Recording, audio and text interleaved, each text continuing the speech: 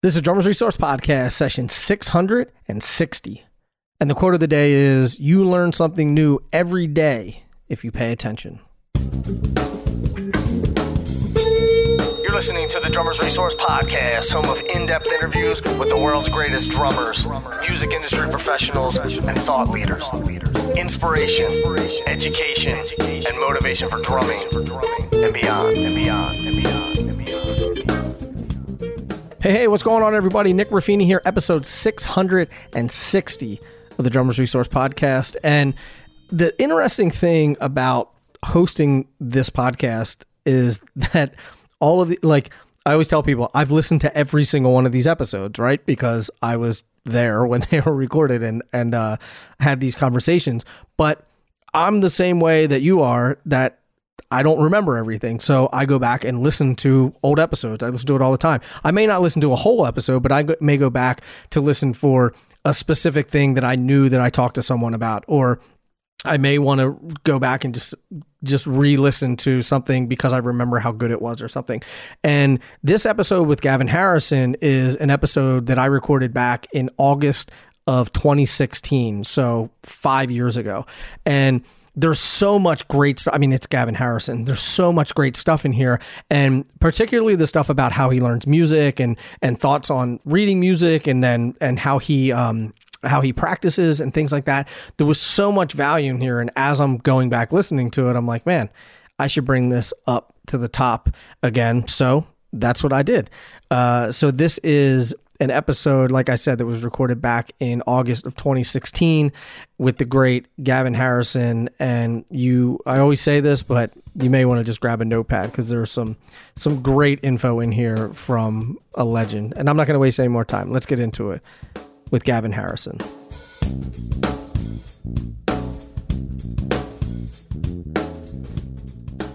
Gavin Harrison, thank you so much for being a part of the podcast. I appreciate it. Yeah, no problem.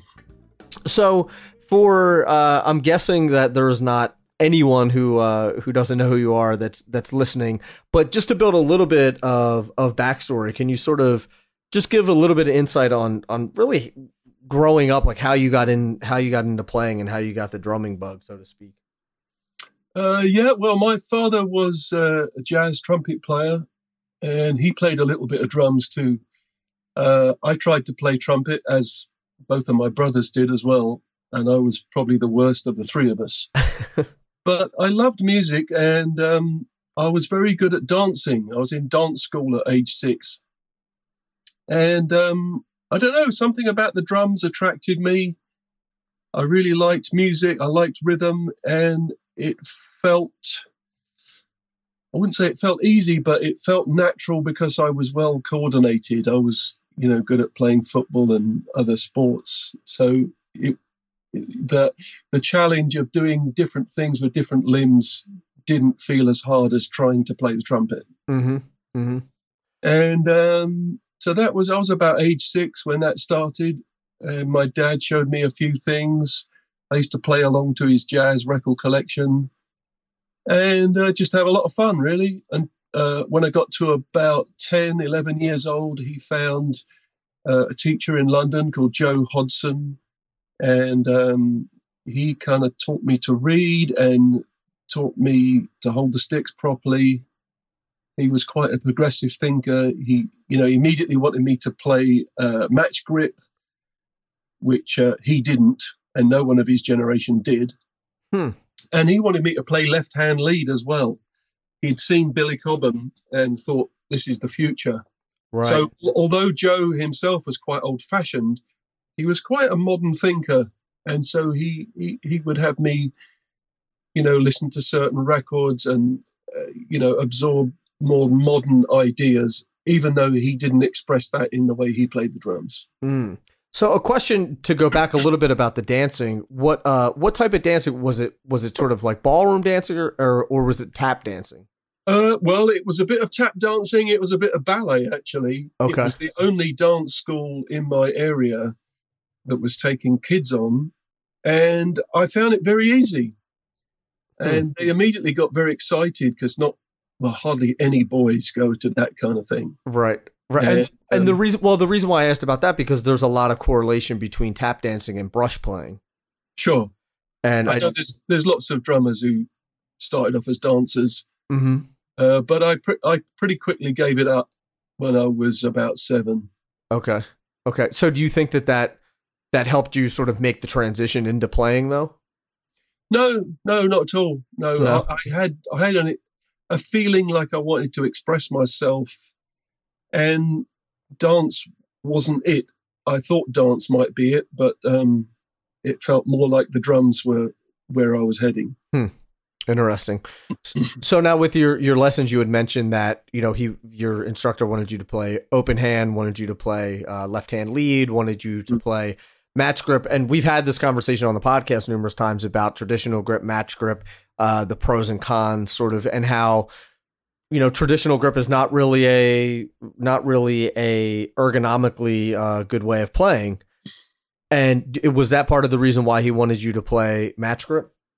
No, I think he had seen Billy Cobham play and thought that's the way to go. And if you can get the hi-hat at about the same same height as the snare drum, your hands it's going to feel really natural. You're not going to be crossing your hands, and everything's going to feel, kind of economic in its movement. Mm-hmm.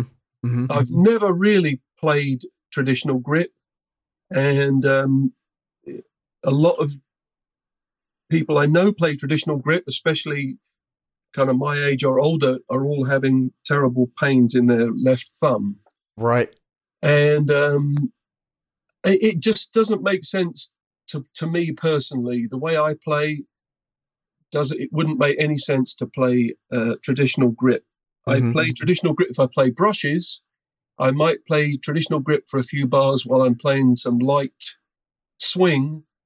Other than that, I realize where the grip's coming from marching, and playing a drum set is nothing like, walking on a parade ground with a marching drum. Right. Slung over your arm and over your shoulder and sideways. And it was the only way you could probably play it 100 years ago. Sure. The snare drum would have been mounted kind of on your left leg, pointing down, and that's the natural place to do the left hand traditional grip. Now, nothing I do is related to that. My drum set isn't set up that way. So personally, I find it a lot easier to just play match grip, and kind of my right hand teaches my left hand. Mm-hmm. Mm-hmm. I've got a much better right hand than I have left hand, as is true with most people. So I notice things that the right hand does, and then I try to copy that with the left hand and think, why can't I do that as easily? So it gives me something to aim for, Mm-hmm. And to your point, I had Thomas Lang on the podcast, and he said that he went through ridiculous amounts of pain, and he said in some of the older videos you wouldn't know it, but both of his hands were numb, and he had to get surgery on both of his hands, and a lot of it was playing traditional grip in his left hand. Don Famolaro switched. Jojo Mayer had expressed some concerns about traditional. So I guess it's a time-honored tradition, but maybe not the best way to be playing if you're going to be playing, a kit sitting down and not standing up and marching. Yeah, and especially now that we tend to play louder than 2 or 3 generations before us, who may have even been on calf skins, mm-hmm. but the kind of volume guys of my dad's age were playing, unmiked in a band, in a dance band with 3 trumpets and trombones and a singer. The singer would have a microphone. No one else would have a mic. Right. You just balanced your volume. And so from a drum point of view, you would play what I would consider now to be pretty quiet. Mm-hmm. The sort of volume that you play in a rock and roll concert is just insane. And if you played at that sort of volume in a dance band, you'd just deafen everyone and last about 3 seconds. That's a quick way to get fired. But, that's the way drumming has gone. That's the way, we tend to play louder than we did before.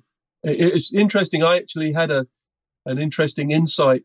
I was at Drum Channel one day, And I stood outside having a conversation with Steve Smith and Jojo Mayer and Dave Weckl. And those three guys were all saying how much their left thumb was hurting. And I said, well, just play match grip.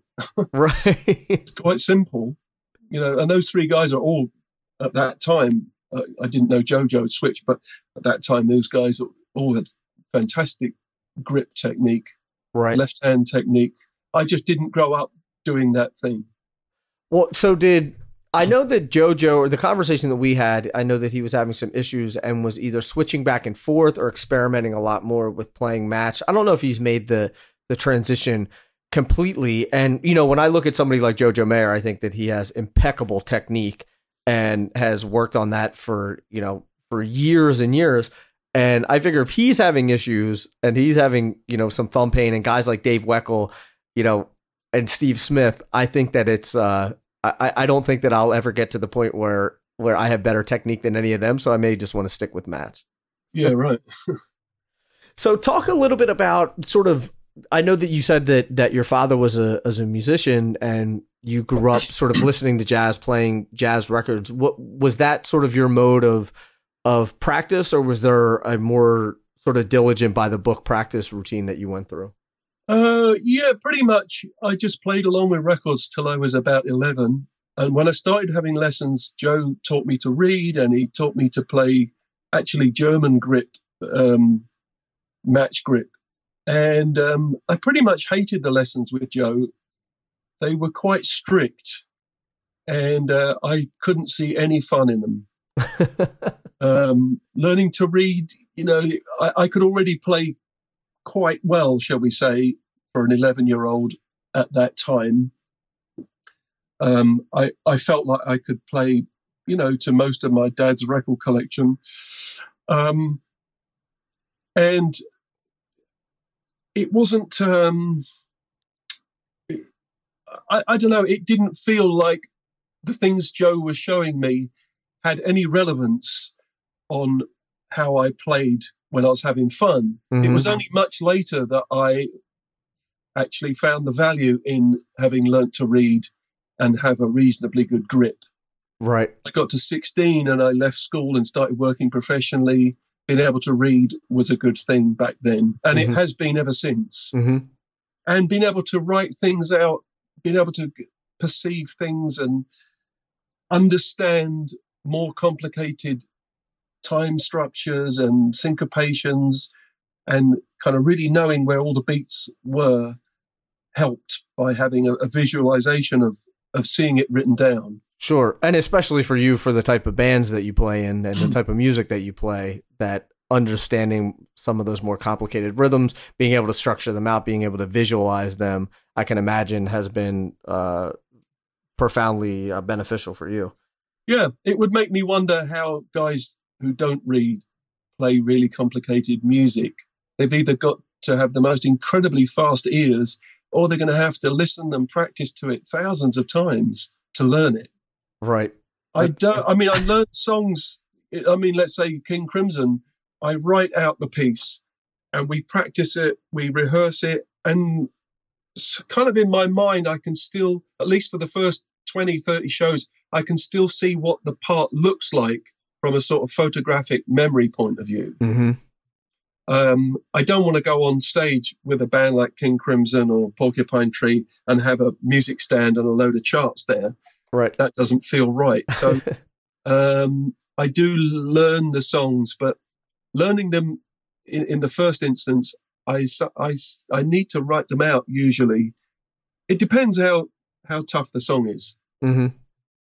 And it's a bit of a reinforcement technique too, because I know that they, if you're reading a book and then you write parts of the book out into notes, and then you read over those notes and things like that, you're just reinforcing this thing. So like you said, you're listening to it, but you're also charting it out. Now you have a visual representation, you've written it out, you've listened to it, and that has to exponentially speed up the process of learning all these tunes, whether it's just a simple rock tune or something more complicated that's all polyrhythmic and things like that.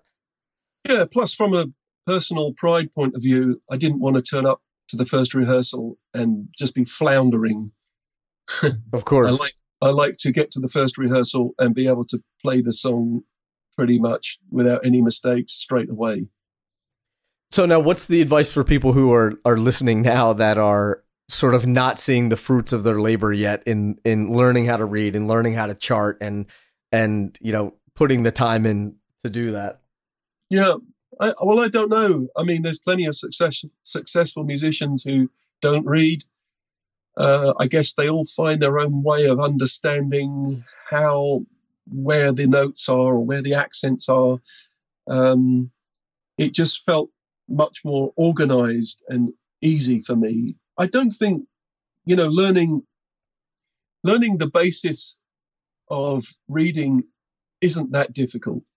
I don't think you need to get to the point necessarily where you can sight read a Buddy Rich chart, where you just turn up at a gig and someone counts you in and off you go. Mm-hmm. And I've done that too. And I don't think my sight reading is that good anymore, because I hardly ever get put in that position anymore. But being able to write things out and understand them is the point where I might feel, someone who doesn't read might miss out. I mean, I'm quite rhythmically curious. So I might play a rhythm and think, oh, this is cool. Wonder what this would sound like if I played it in triplets. Now, I might try to play it in triplets and it falls apart. Mm-hmm. So therefore, I might write it out, say it was in sixteenths. I might write it out in triplets and then see how it looks in triplets so I can perceive it. Or I might decide, well, maybe this would be cool if it was 3/16 notes earlier than how I'm playing it at the moment. And then I could write it 3/16 notes earlier and see how that sounded. Mm-hmm. When you first try to play it in that new position, it's quite bizarre. Sure. And it sounds like a completely different rhythm. And just having the ability to manipulate an idea, if you have a new idea that comes to you from improvising and you think, oh, this is cool, you've got some tools which you could extrapolate different versions. Nearly everything that I come up with on the drums is an accident that's happened during an improvisation, and I might play something and think, oh, hang on, this is sounding like something I haven't played before. This is sounding something interesting. So at that point, I try to either write it down, or if it's a bit too hard, I might even film myself playing it on a little Zoom. Then I might write it out.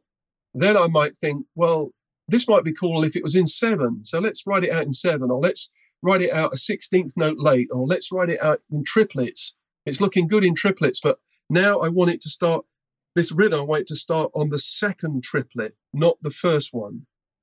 And I can do all those manipulations just with a pencil and a piece of paper. Mm-hmm. It'd be almost impossible to do them just in your head. Right. And so what I'm getting from this is that you may not necessarily need to be the best sight reader in the world or even the best charter in the world, but having some sort of working vocabulary and a system that works for you to at least get the ideas out of your head or get whatever you're hearing onto paper so that you can refer back to them and sort of create a roadmap to explore different ideas. Exactly. Yeah, I can look back at charts I wrote 25 years ago and read them.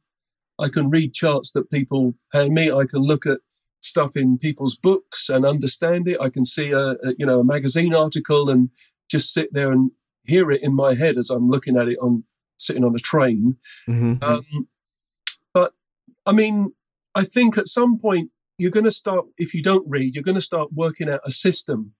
And interesting enough, Pat Mastelotto has a system because he doesn't read.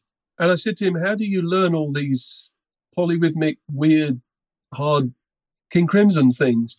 And he writes out a quite bizarre length of squares, triangles, and numbers. And you're thinking you might as well just learn how to read. Well, that's what I said to him. I said, Pat, you've put so much work into this because, if he's going to play a rhythm in 7, which is 2 2s and a 3, he'll write a square, and a triangle. A square means 2 and a triangle means 3. So he knows it's going to go duh, duh, duh, duh, duh, duh, duh. And I said, Pat, you're not that far off from actually writing it out properly. And what it means is that if you did understand the internationally accepted way to notate rhythm, you could be in a band with some guys who don't even speak English, and you could say to them, look, here's a chart. Can you play this rhythm for me? Right. Or you could show me some of your ideas, or I could show you a rhythmic idea, and you could just understand it straight away because it's written in a common language. Mm-hmm. What was his response to that? He said, yeah, you're right. If you're going to start working on quite complex structures, you're going to have to figure out some sort of system. And, some guys have already figured out this system called notation that's been knocking around for hundreds of years and pretty much goes worldwide. Musicians all around the world can understand it and play it. Right. So why not use that? Maybe you've convinced them to learn how to do it. Oh, well, Pat's a fantastic learner, and we spend lots of time sitting in dressing rooms and, sitting there with pads and trying out ideas. And he's not someone who's just sort of thinks, oh, I'm too old, Mm-hmm. Mm-hmm. I think if he felt like it, I could probably teach him notation over the series of about 6 weeks. Sure. Especially a player at that level who already has his own system, who really understands. He's basically he understands everything rhythmically already. It's just a different way of really notating it. Exactly. So it's interesting that you brought Pat up, because I wanted to ask you about King Crimson and how you approach playing with, by yourself versus playing with a drummer. And is that a totally different approach for you, and how you sort of tackled that? Oh, yeah, sure. I mean, in King Crimson, there's 3 drummers. Right. So, you've got to be pretty well choreographed most of the time. And if you're not choreographed down to the note, you need to be choreographed down to the point where you know roughly what the other 2 are doing sonically or subdivision-wise, or what they're going to be playing. They don't have to play note for note. But, if Pat's going to play sort of tribal toms and I'm playing hi-hat, we don't necessarily always have to play exactly the same hi-hat rhythm. He doesn't always have to play exactly the same tribal tom rhythm, but we just know that works. Mm-hmm. More difficult is trying to not play 2 bass drums or 3 bass drums or 2 or 3 snare drums at the same time. So we carefully design the pieces so we avoid all trying to play the downbeat with the bass drum, or all trying to play the snare drum in the backbeat position, wherever that may be, at the same time. Although that in itself is a sound that we didn't really want to do the unison thing where we all just chug away at the same rhythm. Mm-hmm. We thought the James Brown thing, or where you just basically 2 drummers, 3 drummers all playing the same thing. Right. No matter how tight you are, there'll always be small flams going on. And that can be a sound as well, if you like that sort of thing. There's very little of the show, the King Crimson show, that we actually play in unison. Almost none of it. So it's an interesting challenge. It's completely different to playing on your own. You do have to remember. And the hardest thing really is not playing. Sure. Playing the hi-hat and hitting a crash cymbal without a bass drum with a crash cymbal is a really hard thing to do. You're so programmed to play a fill and hit a crash on the end with a bass drum. Now, if someone else is playing the bass drum as the one to the next bar, it's really hard to remember to not hit the bass drum. Right. Yeah, I didn't even think about. I mean, I've noticed that before, of like just trying to hit a bass or hit a cymbal without hitting the bass drum is really, it's a hard thing to do, because like you said, we're so programmed to do it. Yeah. So now you would mention that it's choreographed. Or is it literally note for note choreographed, or just basically everyone is playing their parts and sort of moving through their parts? Well, some of it is note for note. Some of it is kind of, I don't know what you'd call it, sort of dynamic in that, some pieces we play a bit like a drum machine that's got 6 arms and 6 legs. So I might be playing a tom pattern and a snare drum that's kind of interlocked in between what Pat is doing. I'll have written a tom and snare drum part for Pat, a tom and snare drum part for me, which we never play on the same part. And then the third drummer would play 16ths on the hi-hat with some open notes.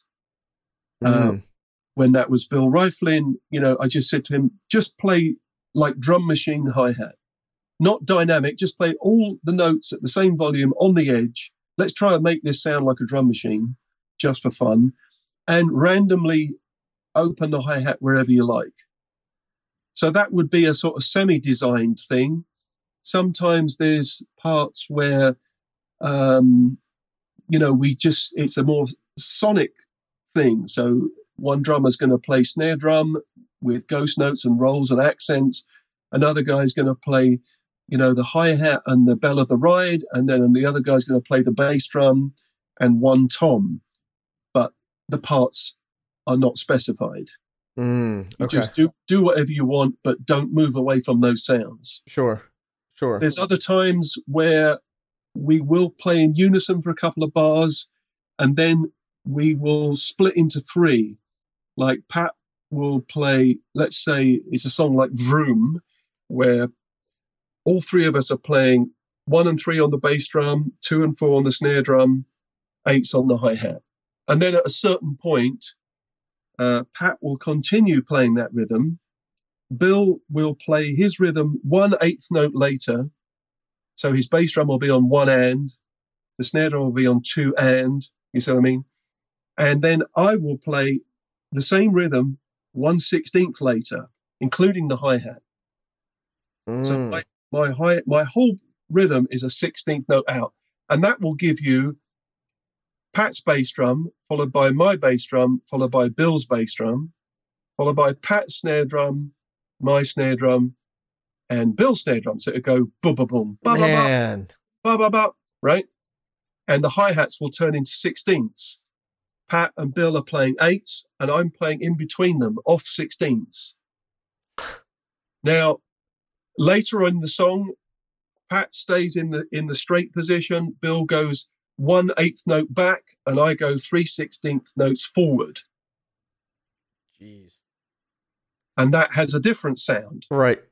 And then we do another couple of these displacement, 3-way displacement things. It was a nice way to use the 3 drummers in a creative way. And it's great. You watch people in the front row when we go into it, it really kind of blows their minds. What tune is that? That's a song called Vroom. Yeah.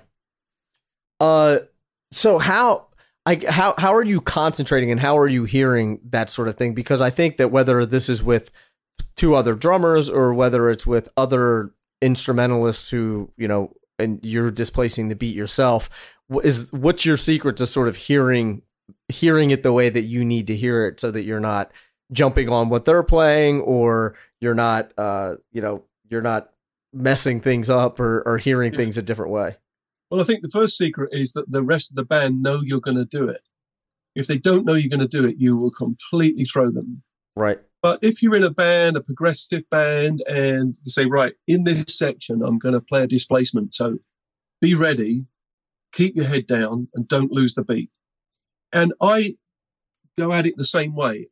If I'm going to play a 16th note off, I don't play a bar of 17/16 and then start a new one. My 1 is always in the same position as it always was and is with the rest of the band. I'm just hearing it as a new syncopated offbeat rhythm. I see what you're saying. I never, elude myself in this thing.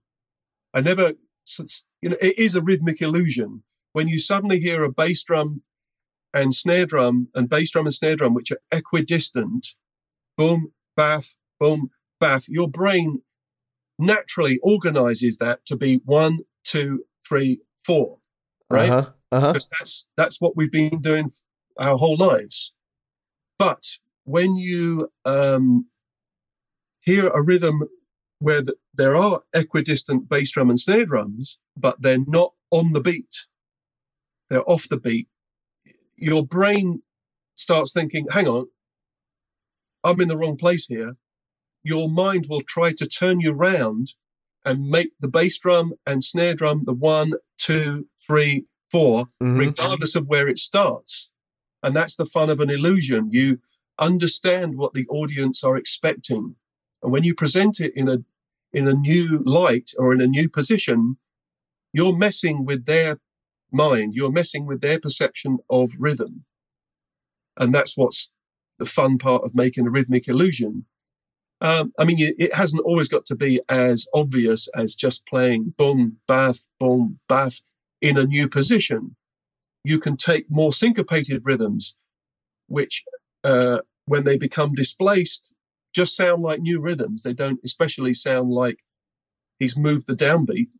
And this, I mean, I got fascinated with this in the 80s and the 90s, and I wrote a book called Rhythmic Illusions and another book called Rhythmic Perspectives.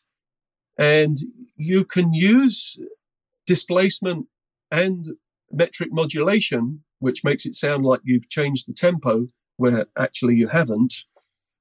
You can use these quite creatively, especially if you're playing, you know, in a progressive band or you're in a situation with 3 drummers. We use displacement and modulation a lot in King Crimson. It's quite a creative. They're quite creative tools, shall we say?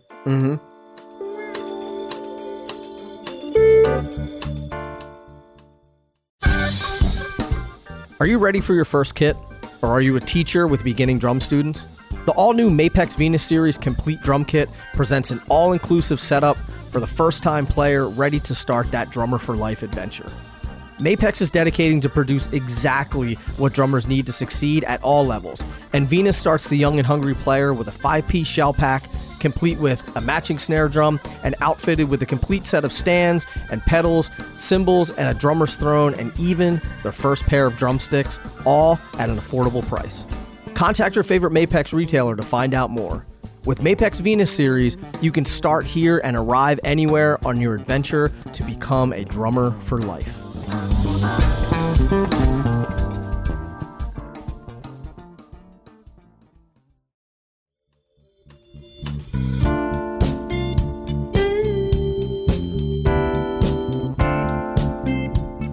So, how would you suggest someone maybe picking up a few of your books to learn this sort of thing? Because the metric modulation and beat displacement and all that stuff can have some really amazing effects on your playing if you can really harness it and learn how to play with it.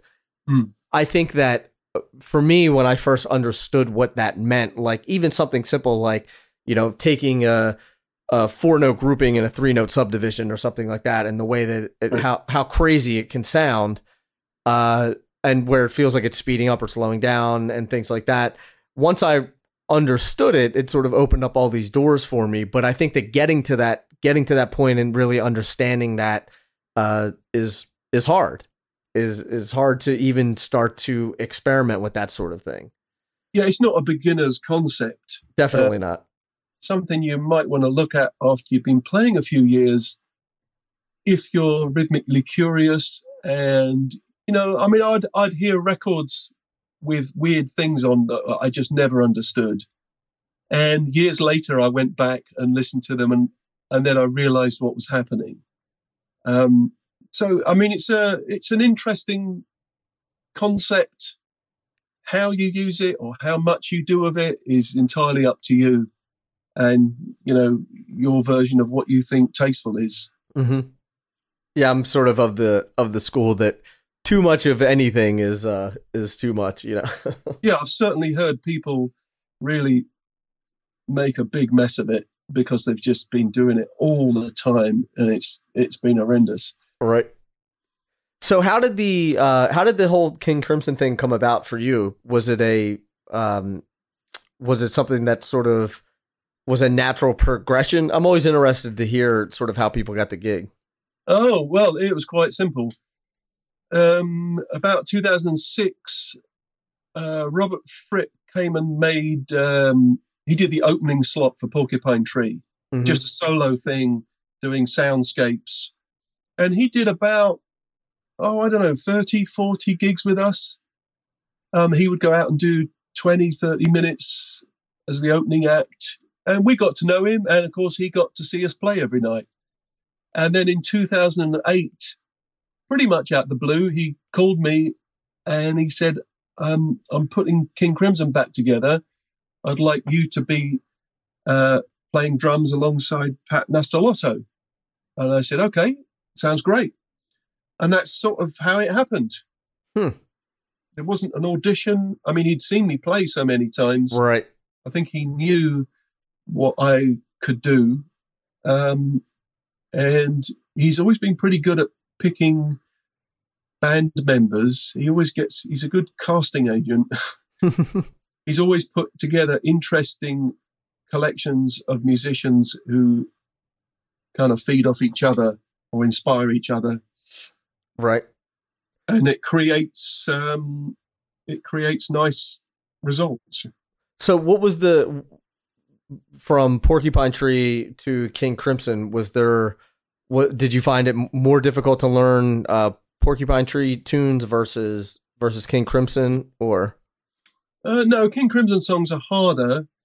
The difference is at the end of a Porcupine Tree gig, you're physically exhausted, sweating, absolutely destroyed.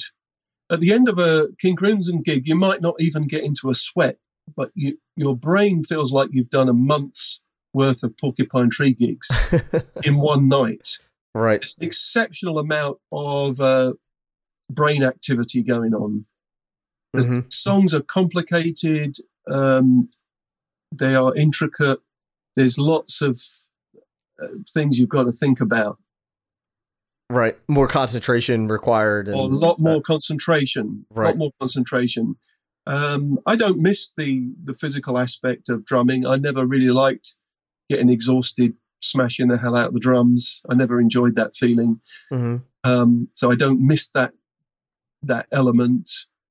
I mean, I'm happy if I can find some interest in the music that really excites me and keeps my enthusiasm for wanting to play it. So with that level of concentration in King Crimson, does it feel like it's pulling some of the music, not musicality, but some of the enjoyment out of it, to where it almost seems like an equation that you're putting together these pieces, or is there still the satisfaction of really playing musically and having some artistic integrity through it? No, not at all. I mean, I don't feel like it's too much. I don't feel like it's mathematical. I think it's very musical, King Crimson. It's definitely satisfying to play. I don't think it's something that's just like a total mind-bending, kind of mathematical nightmare. Some people might think that. Some people might think the Beatles is that. I don't know. Yeah, that makes sense. So you seem like I guess sort of a regimented person. Is that how your practice routines have been too? Are you a regimented practicer, and what advice do you have for practicing? I always like to get my guests to sort of talk about their practice routine, because I think everyone's is different and you can sort of pull things from everybody's practice routines. Well, yeah, I mean, hard work pays off in the future, but laziness pays off straight away. Yeah. And, there's more and more distractions these days. Even now, as I'm sitting here, I can see there's unanswered emails coming in. There's messages on my phone. There's plenty of reasons to take you away from practicing.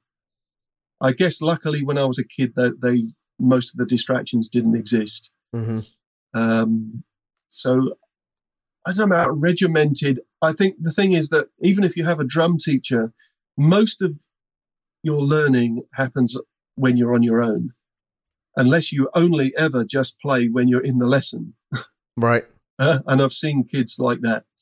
But, I would have a lesson once every 2 weeks, and then I would practice for the rest of the 2 weeks. Now, the teacher isn't standing next to you, so you start making decisions and finding creative solutions to your problems. And yeah, if you're not careful, you need to have some sort of discipline about it. Otherwise, if you haven't got a gig and you haven't got any work, what's the point of getting out of bed? Right. You need to drive yourself. You're the only person who's going to do it. You're not going to have a teacher come and wake you up at 7 a.m. and force you onto the drums. Mm-hmm. It's like, how good do you want to be? If you want to be good, you're going to have to practice. Right. I think really the value has been in finding creative solutions for my own problems, making up exercises that could highlight areas that I'm struggling with. There's no point just sitting on the drums and, blowing your chops for 20 minutes and then just go and watch TV. You haven't learned anything. Right. Depends if you want to learn or you just want to mess around and have a good time. Mm-hmm. And to really learn, you've really got to knuckle down to it and get disciplined. There was a period in the early 90s where I used to rent a rehearsal space, and I would go there at 9:30 in the morning, and I would do 6 hours in a room on my own. And interestingly enough, it was a local rehearsal room where nothing happened in the daytime. And the owner said, I can't, it wouldn't be of any financial value for me to be sitting here in the reception. So I'll let you in, and then I'll lock you in it was in a basement of an office building. I'll lock you in, and then I'll come and unlock you at 5:30. Now, I could get out. There was a fire escape, and I could go out. There was a little cafe outside. I used to go out through the fire escape. But basically, I was locked up, solitary confinement for 6-7 hours a day, and it was fantastic. And you would do this every day? Oh, yeah. Well, 5 days a week. Right. The weekends, the local rehearsal room was always busy. Weekends and evenings. But Monday to Friday, daytime, nothing ever happened down there. So I had the place to myself. I didn't, people didn't have mobile phones back then. There was no internet. Mm-hmm. No one ever came by. It really was like being locked away. Right. And so there was no excuse for me to, I've got some friends coming around. Oh, I'll make a phone call. Oh, I'll check my email. Let's look at Facebook. Let's watch this YouTube clip. Oh, look, 5 hours has gone by.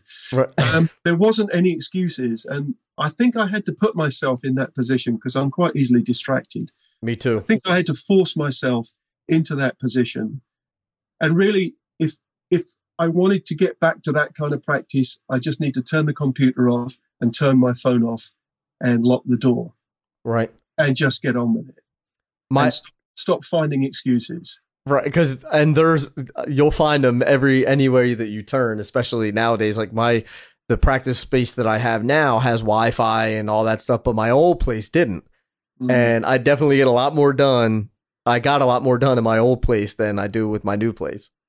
Yeah, well, if practicing is important to you, and it has and is to me, then you've got to engineer a position where you just try to get rid of as many distractions as possible and really focus on what you want to achieve, rather than just, the first few days you do it, you just sit there playing a drum solo and you get bored and frustrated, or you go down there with a drum book and get to page 2 and you can't face going any further.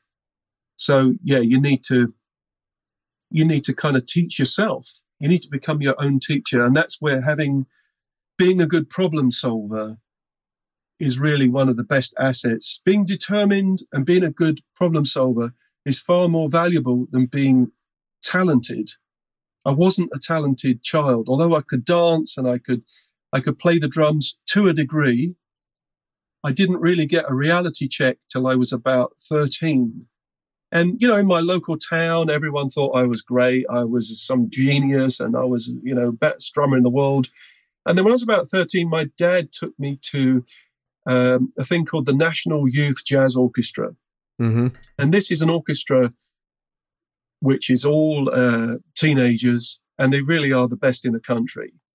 And I went along there feeling pretty good, and I sat behind the kid who was 2 years older than me. He was 15. And he was just like from another planet. I'd never seen a level of playing like that. They played a song in 11/8. And I looked at the chart and I thought, what does that say? 11/8. What the hell does that mean? I didn't even know what that meant. And he sight read it. Wow. I just sat there with my mouth open like, oh my God, this is a real big reality check for me. I hadn't really had it up to that point. And it's good to have those points. But I think if I was 8, 9, 10, 11 years old now, and every time I turned on YouTube, there's some kid from the other side of the world who's half my age playing 10 times better, I might get discouraged by that. Mm-hmm. And I didn't see any of that really when I was a kid. Maybe that's a good thing. Right. Well, that's what I was wondering. Is it a blessing or a curse to have all of this technology? And it's great that you can go on and watch a video of Max Roach, but it's also, you see people where they're playing and they're athletes at this point and they're just monsters behind the kit, and you're like, how am I'm never even going to be able to do that physically. Right. There's just some things I can't do. Like I can't dunk a basketball. I probably can't play singles at 350 BPMs, Right. So go ahead. Yeah. I mean, I think we're swamped with choice. Too much choice. I mean, there's billions of drumming videos on YouTube. I don't know where to start. I don't know where to stop. I see lots of guys with amazing chops, but I don't very often like what they're doing. I don't like what they're saying artistically on the instrument, and quite often they have a quite nasty drum sound to go with it. I've been, I'm not anti-speed, but I don't think in those terms. Mm-hmm. I think if you spend all day trying to play 16s at 300 beats per minute, when you're in a band situation and someone plays you a new song, what you're thinking is, how many 16ths could I get into this tempo? Or you start hearing things with lots of notes in. I don't really hear when someone says, okay, could you play a fill at this point? And I listen to the music, and the kind of fills that come into my head are very rarely fast ones. Mm-hmm. I don't hear fast drumming in my head when I'm being creative. Because I don't sit there all day practicing fast drumming. Mm-hmm. It's not part of my vocabulary. I think as I'm getting older, I'm realizing the most important thing is to express what you're trying to say. Right. It doesn't matter if what you're writing is with a $5,000 pen on the most incredible handmade paper with, gold leaf heading, and you write down loads and loads of words. It doesn't mean anything. I'd rather see something scrawled on pencil on a piece of toilet paper if those words resonated with me. Right. Right. And sometimes I see drummers with, very little traditional technique, and they play something that I really like.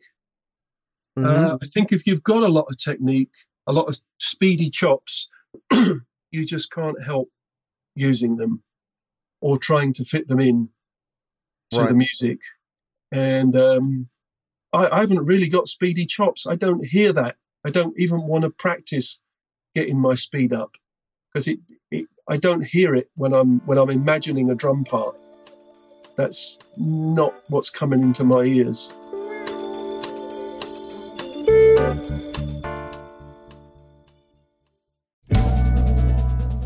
It's time to design your dream kit. You have a sound and look in your mind's eye, and it's time to make that dream a reality. Your sound emerges from the choicest materials and is constructed using the exclusive Sonar Optimum shell measurement construction, utilizing slightly undersized shell diameters, allowing the drum head the space to float freely with unrestricted bearing edge contact. Your look emerges through the ultimate selection of veneers, hand-polished lacquers, and premium coverings to create the stunning look of your dreams. Design yours today at sq2-drumsystem.com.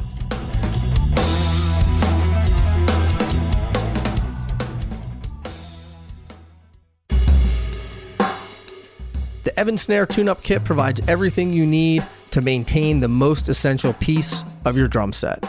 This recently launched kit comes with either UV1 or Calftone heads as the centerpiece, along with an Evans branded microfiber cloth, a drum key, lug lube, hardware polish, Barney's Beats branded ProMark Rebound 5A drumsticks, a snare side 300 drum head, and a 2-pack sampler of the new Evans EQ pods.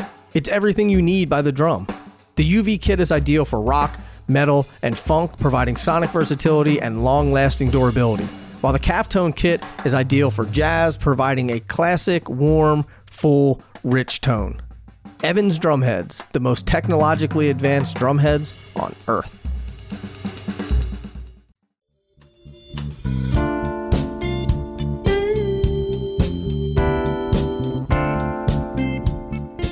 I mean, you made the comparison of writing, and to me, it's almost like learning all of these huge words that you don't really know how to use in context, and you're just writing them on a page that don't really make any sense.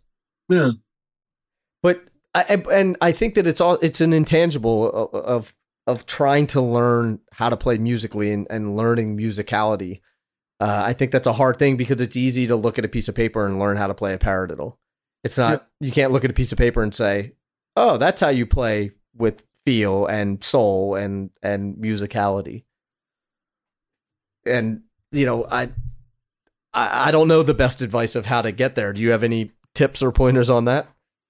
Well, just listening to other drummers play. And I think throughout your life, you hear little bits of drummers and you think, oh, I really like that.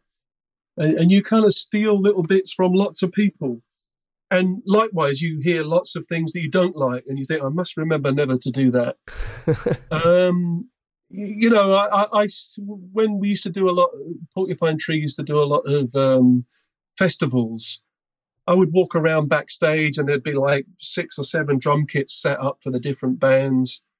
And I'd look at the drum sets and think, some of the drum sets, I think, wow, I bet this guy can't play. I can just see by the way he's set his drums up, this is going to be a disaster. And it quite often was. And so I would, stand in the wings and watch drummers play. It was great because you don't often get that chance, right, to be backstage and, see the real mechanics of how they're doing it.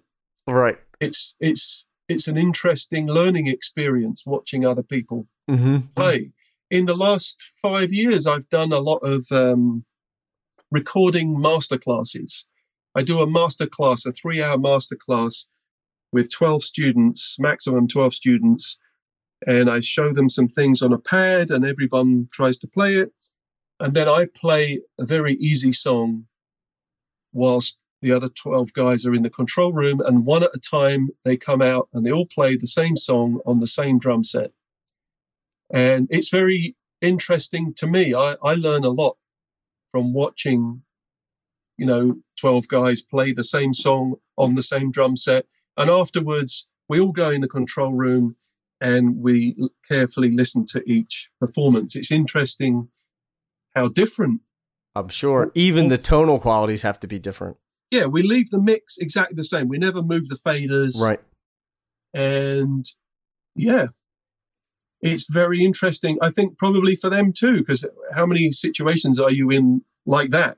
It's very rare that you'd be in a situation like that. Mm-hmm. So even no matter if you're a good drummer or a bad drummer or wherever you are in the state of your progression, to watch 12 other drummers all play the same song on the same set and hear how they play their time, where they place the beats, where they think is a good time to put a fill in, or how busy or simple or tasteful or not any of that may be.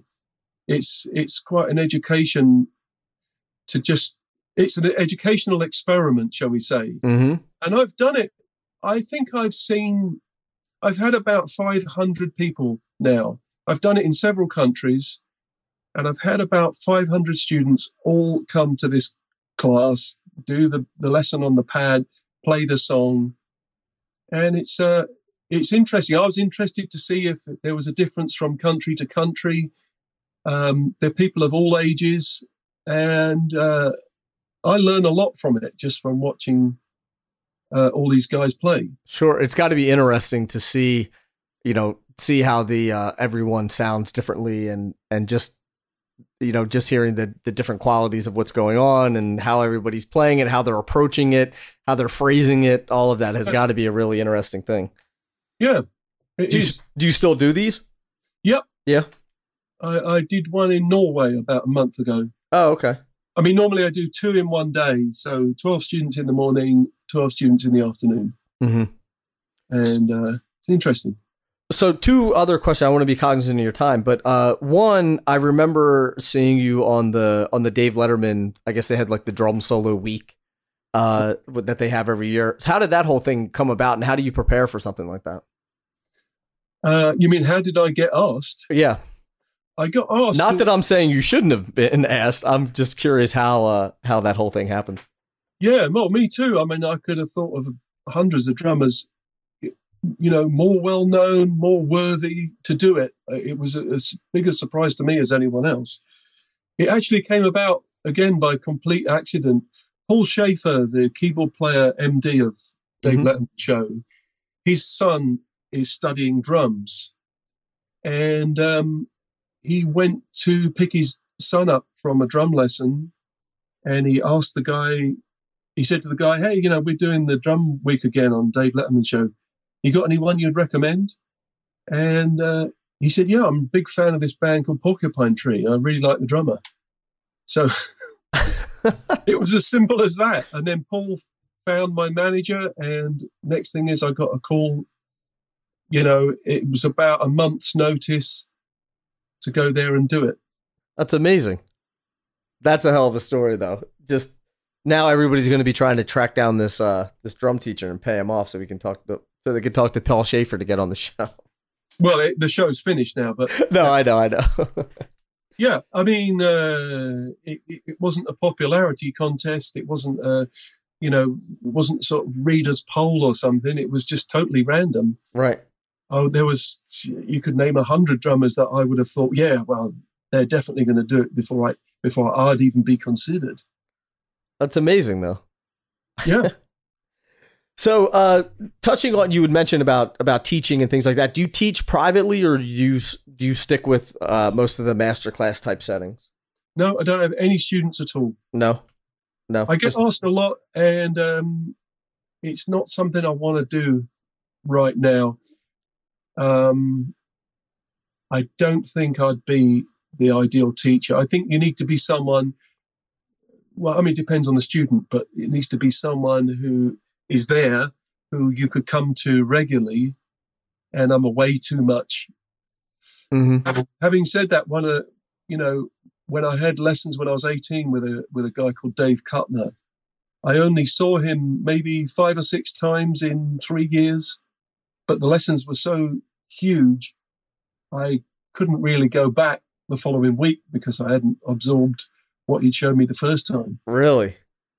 So I needed a lot of time to consider and practice what he showed me.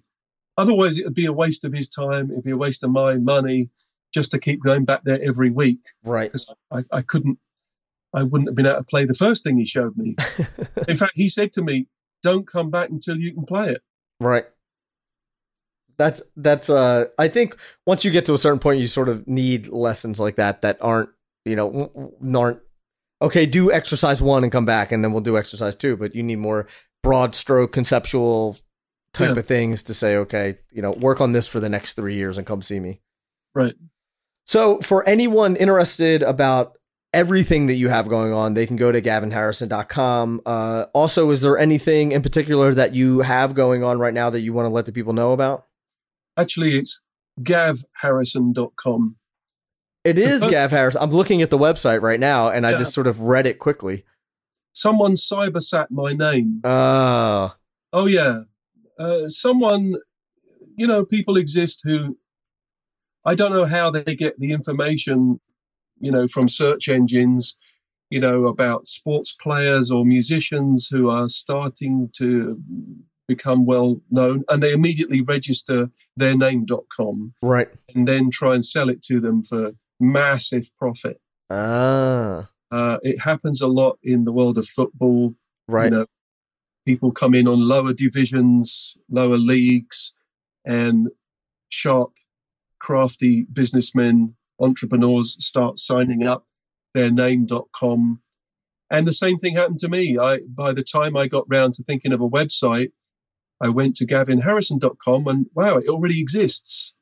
And when I got there, it was full of adverts for drums and cymbals, which were pay-click adverts. Wow. And so I tried to find out who owns it, and it's almost impossible to find out who the person is. It's very well hidden. It's registered in the Cayman Islands, as many of these things are. And it says you can buy or rent this website. So if you make an offer, it'll say, no, we want at least 10 grand. Oh my God. Something like that. So, I thought, okay, well, you've cybersat. You really, what you're doing is illegal. It's based on fraud. But, that's part of the modern world, isn't it? Anyway. Well, I guess that's the reason why all of my domain names are available. Haven't quite made a name for myself, so everything Nick Ruffini is available. Well, maybe it's I snatch it up quickly though. Of me making it that someone would go to the bother of cyber-sitting my name. But anyway, yes, I do have a website, gavharrison.com, but probably the best one to catch me on is the Facebook page. Okay. That's the one I update the most. Okay. So I will link to that in the show notes as well, so that to make sure that everybody can reach out and thank you for doing this interview and say hello and whatever else they would like to do. But I would like to personally thank you for getting this together. Also, I want to thank Rob from Hudson Music for connecting us. And it has been a long time dream of mine to get you on the show. So I am glad that you are here. And I just want to say I appreciate you for taking the time to chat. No problem. And we'll talk to you soon. Okay, thanks, Nick. Gavin, thank you so much. Okay, bye.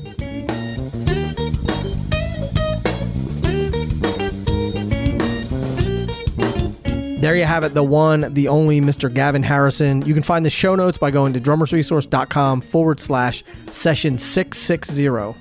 Also, if you dig the podcast, do me a favor, leave a rating or a review. You can do that on iTunes. I talk about it all the time, and it would really mean a lot to me. So if you could take a minute, 2 minutes, just go to Apple Podcasts, leave a rating, leave a review. Super simple. Takes not much time at all. But other than that, that's all I got. So I hope you enjoyed this. Thank you so much for listening. And until the next podcast, keep drumming, and I'll be talking to you soon. Peace. Drummers Resource is produced by Revoice Media. Executive producer Nick Ruffini, that's me. Edited by Justin Thomas. Video editing by Tomas Shannon. And graphic design by Catherine Wade. For more music and entertainment podcasts, be sure to check out revoicemedia.com.